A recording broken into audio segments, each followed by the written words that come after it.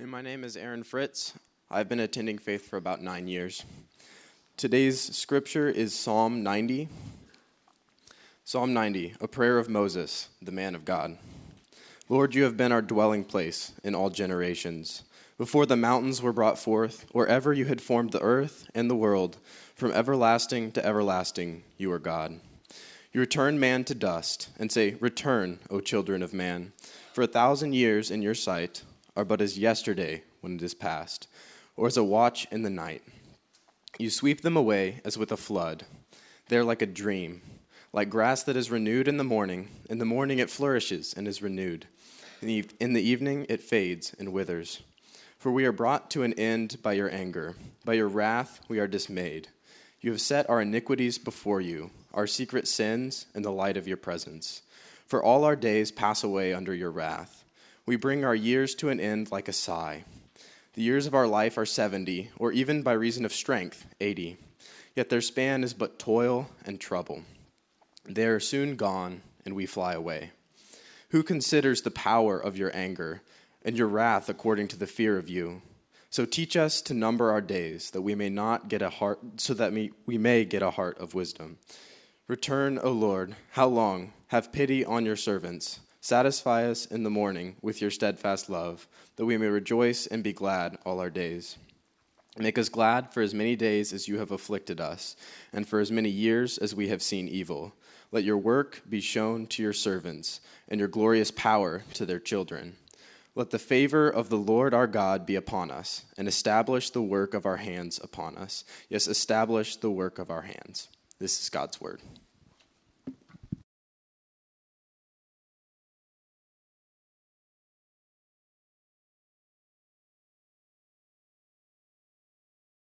Thanks, Aaron. Good morning. Several years ago, I read a book in which the author argued rather persuasively, I think, that there will always be a need for the type of skills that some of us learned in high school shop class, okay? Things like basic carpentry, understanding how things work, being able to fix things. And in that context, he made this memorable statement I'll never forget. He said, "Nobody will ever hammer a nail over the internet." Okay? Some things require an actual person to show up with skills and do something. The same thing is true in our spiritual life when you think about it. We always need other people to show up in our lives. Some things cannot be done remotely. We need people to show up in person to encourage us, to pray with us, to let us confess our sins to them, to speak the truth to us, to bear our burdens. And so we need others in the body of Christ. That's true, absolutely. At the same time, there's one thing that nobody can do for you, okay? Nobody can seek God for you. Your mom can't seek God for you. Your Bible study or life group leader cannot seek God for you. Faith E-Free cannot seek God for you. You have to show up in person, in the presence of God, and seek God for yourself. This 21 days of prayer and fasting is simply an opportunity to seek God together with the rest of the church. And the topic we've chosen for this 21 days is experiencing God when life is hard. How do you experience God when life is hard?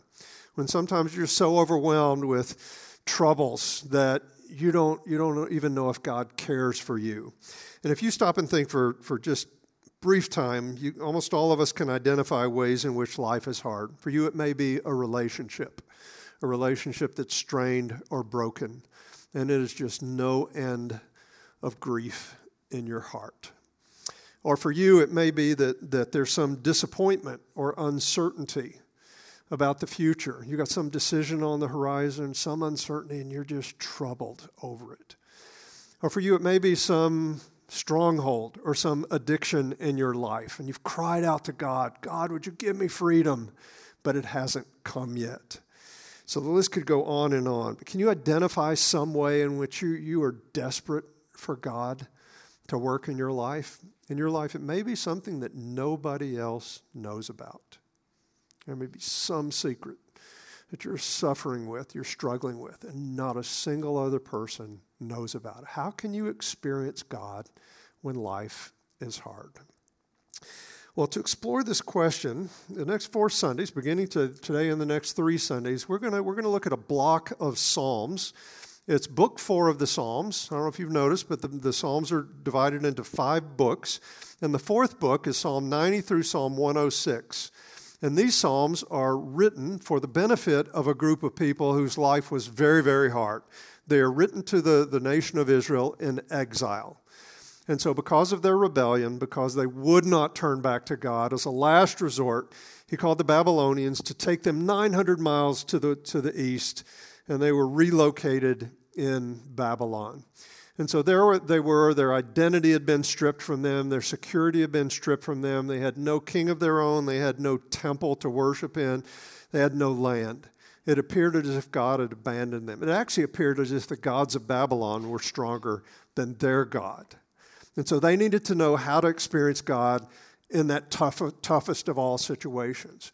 And so what's fascinating is what these Psalms do is they rely upon a time 1,000 years earlier when the nation had experienced an equally difficult time, namely the Exodus. They had been in slavery in Egypt, and God had rescued them, and he's taking them back to the promised land. But during this 40 years in the wilderness, it was a tough time.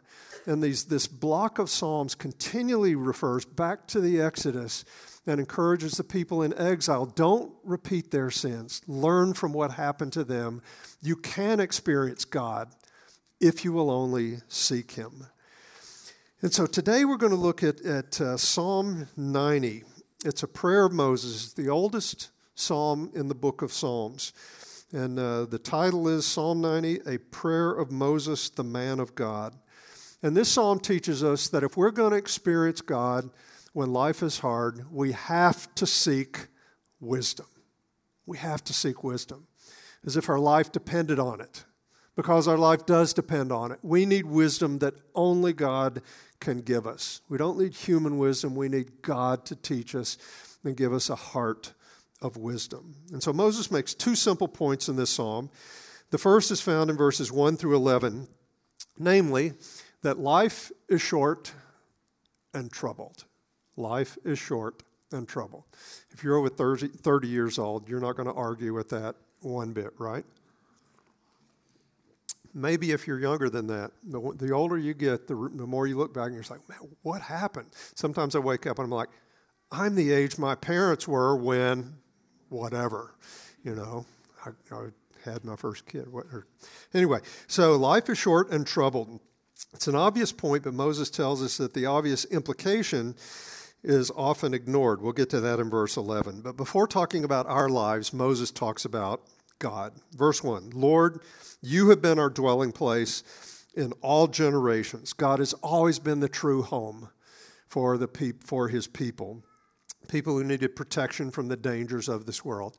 He's always been our refuge, our shelter.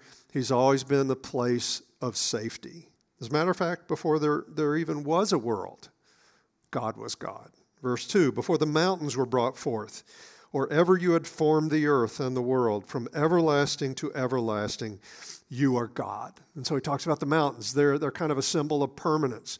If you go 500 miles to the west and you're looking at the Rocky Mountains there, you're just like, permanent.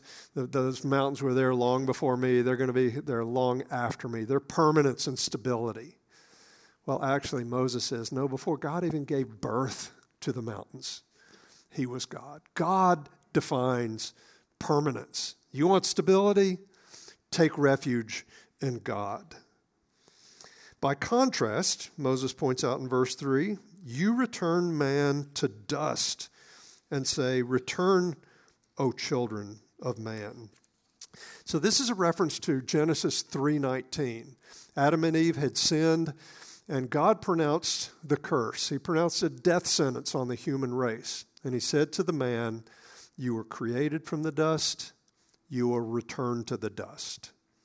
And so whereas God is more permanent than the mountains, there's only a short period of time where we are not dust, okay? Now, why is that the case? Well, it's not simply because that's the way things are. We tend to grow up in this world and say, well, everybody dies. That's just the way things are. But why does Moses say that's the way things are? Because God said so. God said, "Return, O man, to dust." And so if you want to deal with your impermanence in this life, you're going to have to deal with God, because he's the one that spoke and pronounced this death sentence on the human race. In verses 4, 5, and 6, Moses gives a series of images which emphasize how fleeting our lives really are. It says, "For 1,000 years in your sight are but as yesterday when it is past, or as a watch in the night." To us, 1,000 years, I mean, if a generation is 40 years, that's 25 generations. We think 25 generations, that's a long time. But to God, that's like yesterday to us. Or it's like a watch in the night. It's like 4 hours in the night to us. Verse 5, "You sweep them away as with a flood. They're like a dream, like grass that's renewed in the morning. In the morning it flourishes and is renewed. In the evening it fades and withers." Our lives are like something swept away by a flood. They're as fleeting as a dream. They're as impermanent as grass. It's lush and green in the morning. The sun comes and it's burnt to a crisp by that night. And so that's our life. Life is short. But in verses 7 through 11, Moses links the shortness of our lives with what? The anger and the wrath of God.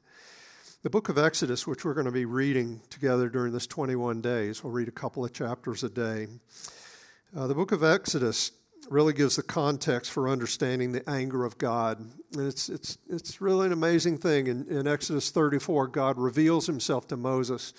He said, the Lord is slow to anger, but abounding in loving kindness and truth. And so God is not a hothead, okay?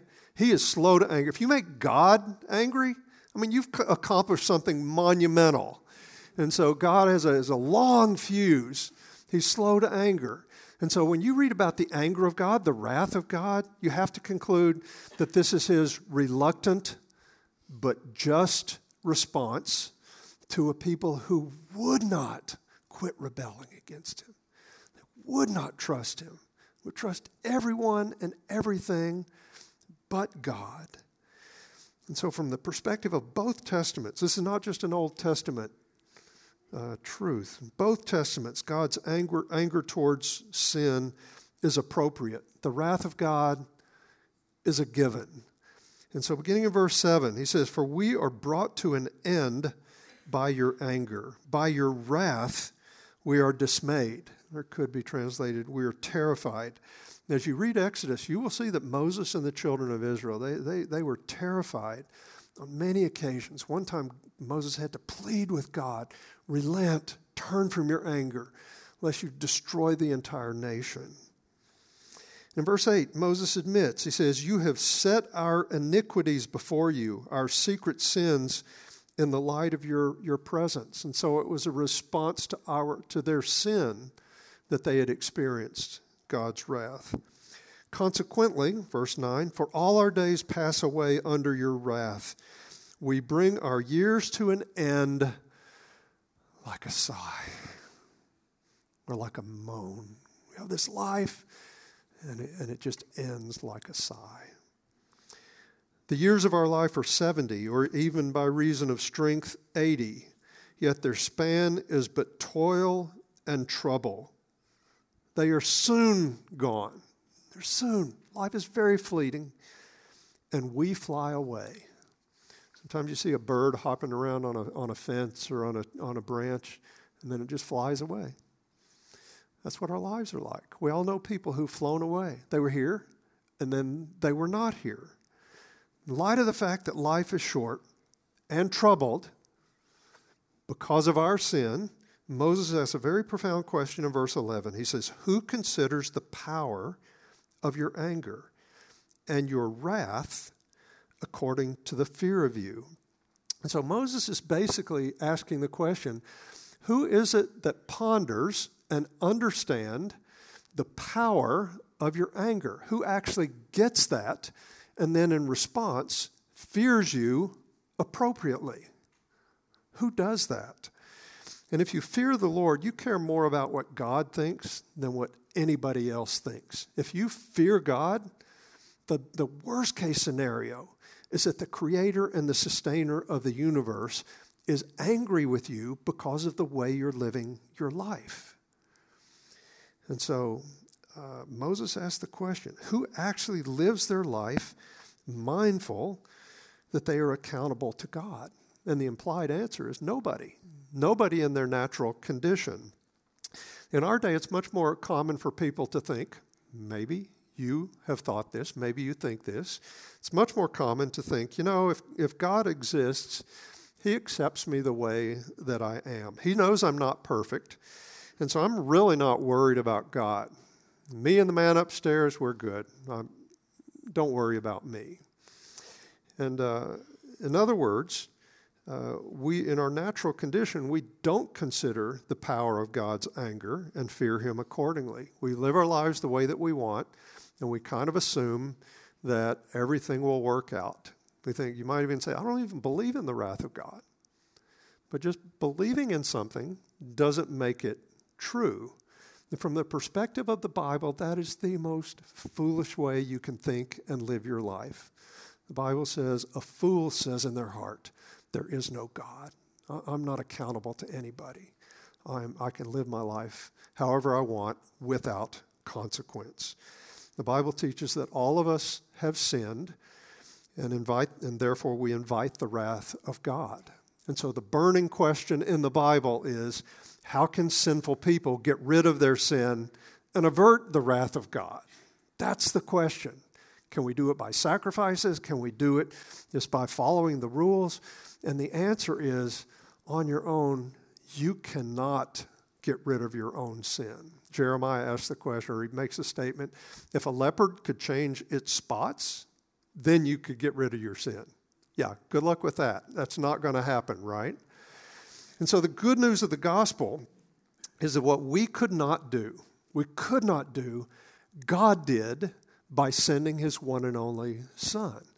God sent his sinless Son into the world, and then Jesus gladly went to the cross on our behalf. Not grudgingly, he gladly went to the cross for us. 1 John 2:2 says that he is the propitiation for our sin. That means that his death satisfied the wrath of God. Have you ever wondered why the cross was so brutal? Why couldn't Jesus have just come and just died in his sleep to pay for sin? Well, the brutality of the cross reflects the sinfulness of sin. The brutality of the cross reflects the wrath of God that our sin deserved. And again, the good news, and so you can't look at the cross and think that sin is no big deal, okay? Those two things don't go together. But the good news of the gospel is that if you place your full confidence in Jesus, your sin is fully forgiven, past, present, and future. Your sin is forgiven. Now you are as righteous as Jesus himself. You are as alive to God as Jesus himself. If you are in Christ, you are in the safest place in the universe. The wrath that you deserve was poured out on Christ, and now God has zero wrath toward you. Zero. He is only full of affection for you. He is passionate about your well-being. He is more committed to your good than you can fathom. And so the fear of the Lord, if you're a believer in Jesus Christ, it's not this terror that you're one day going to be punished. No, if you're in Christ, there is no wrath of God toward you. There's no condemnation. There's no fear of judgment. His perfect love casts out that fear. And so we fear the Lord. It's a relational thing. Our deepest desire is to avoid grieving the one who is passionate for our good, the one who has done the infinitely valuable thing of securing our salvation. And so since life is short and troubled, put your faith in Jesus Christ and cultivate this healthy fear of the Lord. that guides the way you live your life. In other words, as Moses says in verse 12, seek wisdom. Seek wisdom. Proverbs tells us that the fear of the Lord is the beginning of wisdom. And so Moses prays for wisdom. In verse 12, he prays this. As one who feared the Lord, he said, so teach us to number our days that we may get a heart of wisdom. And so this is something God has to teach us. We don't just intuitively do this. We know it up here, but then we live our lives however we want and just trust it'll all work out. But no, God, teach us. And the perspective here is, Lord, I realize that my time on earth is finite. My time on earth will one day come to an end like a sigh. It will be like yesterday. It will be like a watch in the night or like grass. Therefore, I don't want to waste my life. I want to live my life in a way that it takes into account who you are and what you want. God, that's the way I want to live my life. Give me this heart of wisdom. Since we live from the heart, since we speak from the heart, since we think in our heart, that's where we need wisdom. And if we have wisdom in our heart, then we'll be able to live our lives skillfully. Wisdom basically means skillful living. You'll actually be able to live your life in a skillful way. You'll be skilled, meaning you'll align your life with God's. You'll be skilled in the way you speak, in the way you act. And so your life will be infinitely upgraded. But you'll also be one of those people who can show up in person for other people, and you will have skills that they need in their lives. So, to sum it up, the brevity of life should make us desperate for wisdom. Desperate for wisdom. So this is not a back burner issue. It's not the kind of thing you said, well, once I graduate from high school, then I'll seek. Well, once I get out of college, then I'll seek wisdom. I'll have more time. I won't have all the stress of school. Actually, once I get established in my career, then I can seek wisdom. Once the kids leave home, once I'm retired, then I'll be able to seek wisdom. No, if we understand this, the brevity of life, it should make us desperate for wisdom now. And so our challenge to you during this 21-day experience is to seek wisdom in at least one area of your life, an area of your life where you desperately need it. And one way to think of it is this. It could be, first, what's one thing I need to stop doing? And then what's one thing I need to start doing, or I need to start experiencing, or start experiencing more fully? What is that? And so let's think about each of those. First of all, what do I need to stop doing? Here's another way to ask the question. What is the stupidest thing you are doing right now? Seriously. You know it. It's a stupid thing to do. You know it has the potential of sabotaging everything you hold dear in your life. What is it? What's something that the Bible would call foolish? And so you can answer that question a lot of different ways. It may be some sin issue. If you read the book of Proverbs, which talks about wisdom as much as any book in the Bible, one of the things it mentions over and over is sexual sin. And you think, why is the church so stuck on sexual sins? Well, not because God is anti-sex. It's because sex is so precious and so powerful. It has to be confined within the security of marriage. Okay? And so maybe it's some sexual sin that has entrapped you. Proverbs says it's dangerous. Can you walk on hot coals and not be burned? No, it's not possible. So maybe that's what you need to turn from. Or maybe you're holding a grudge, okay? It's been said that holding a grudge is like drinking poison and hoping the other person dies, right? It doesn't work that way. Trust me, I tried that for years, okay? I held grudges, and it's just poison to your life. Maybe somebody has done something to you, and you just can't quit obsessing about it. Maybe that's what you need free from over the next 21 days. Or maybe it's speech. We've been talking about the tongue the last 3 weeks. Maybe you say too much, or maybe you say the wrong thing. You gossip, or you slander. And so use the next 3 weeks to begin seeking wisdom from God. God, teach me how to stop doing something that's foolish. God gives grace when we fear him and walk in repentance. And so second, what's one way in which you need to start experiencing God more fully? The rest of the psalm gives us some ideas here. It tells us how things that we can experience when life is hard. And some of these are obvious. Other things we're that are mentioned here are quite surprising. In verse 13, Moses prays this, "Return, O Lord, how long? Have pity on your servants." Maybe you need God to pity you, okay? Nobody wants pity, but that's what we need. God doesn't sell anything. He doesn't bargain for anything. You can't earn anything. He gives grace. He gives mercy. Maybe there's an area of your life where you just need God, pour out your pity upon me. Now, verses 14 and 15, Moses prays this. And this is surprising. You might have thought, well, life is so hard.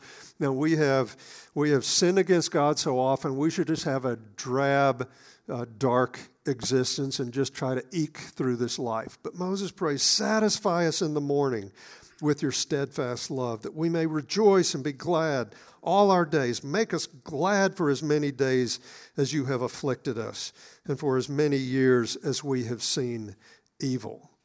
Sometimes we so downplay the importance of satisfaction and joy. We say, well, that's just emotions. Emotions don't count. No, there are godly emotions.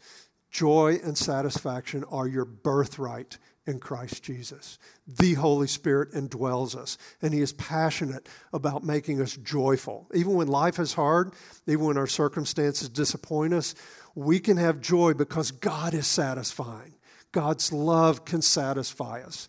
And if we aren't satisfied with his love, we will seek to be satisfied by other lesser loves, lesser pleasures. Verse 16, "Let your work be shown to your servants and your glorious power to their children." Cry out to God. God, we want to see you work in our lives and the lives of upcoming generations. God, you have to come through for us.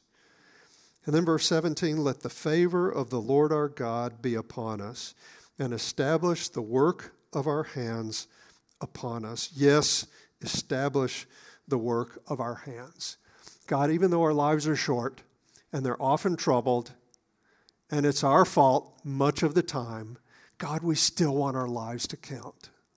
You don't want to work 40, 60, 80 hours a week and have it count for nothing, right? Now, God, we want you to use the work that we do, the main thing you do every week. You want it to count, whether you're a student or you're raising kids or you're working at a paying job or you're volunteering. God, we want the work of our hands to matter for eternity. And so this is a prayer of faith and a prayer for wisdom. And so we're inviting you for the next 21 days. It's long enough to actually get traction, but it's not so long where you would be absolutely exhausted by it. For this next 21 days, to join us for a time of prayer and fasting. It is an opportunity to seek wisdom.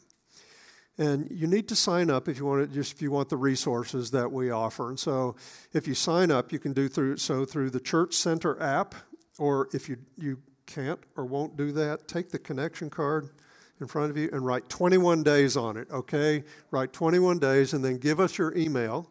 Make it legible because computers are very legalistic, okay? So your email and 21 days, and you'll get an initial email that will kind of explain an overview of it. And in there will be a simple guide to fasting. We want you to choose a way of fasting that works for you. It's been said that if praying is walking on a sidewalk, praying and fasting is like walking on a moving sidewalk. It will get you where you want to go faster. If you're skilled at fasting, it will accelerate your seeking of God. And so you'll get that initial email, and then daily, it'll kind of show up right after midnight. You'll get an email with a simple reading guide. We're going to read a couple of chapters in Exodus most days, and then a simple prayer guide. And you can also pray for these things that God might have laid on your heart. Sign up if you fill out this card, put it in the box right by the sound booth on the way out. But I don't want to get lost in the details. It's not about just doing a program. It's about seeking God because we are desperate for him to teach us to number our days that we might have a heart of wisdom. And so, God, we're praying that you will use this next 21 days in powerful ways. God, our lives are short, and we really don't know how many days we have. But God, this day, this week, these next 3 weeks, we want to seek you. It has to be by your power. God, sometimes we feel like giving up. Sometimes we don't even know if you're there. And so, God, meet us. Thank you that those who seek, find. Those who knock have the door open. Those who ask are given. They receive. And so, God, we ask that you would meet us during this time. Lead us. Show up in power. In Jesus' name, amen.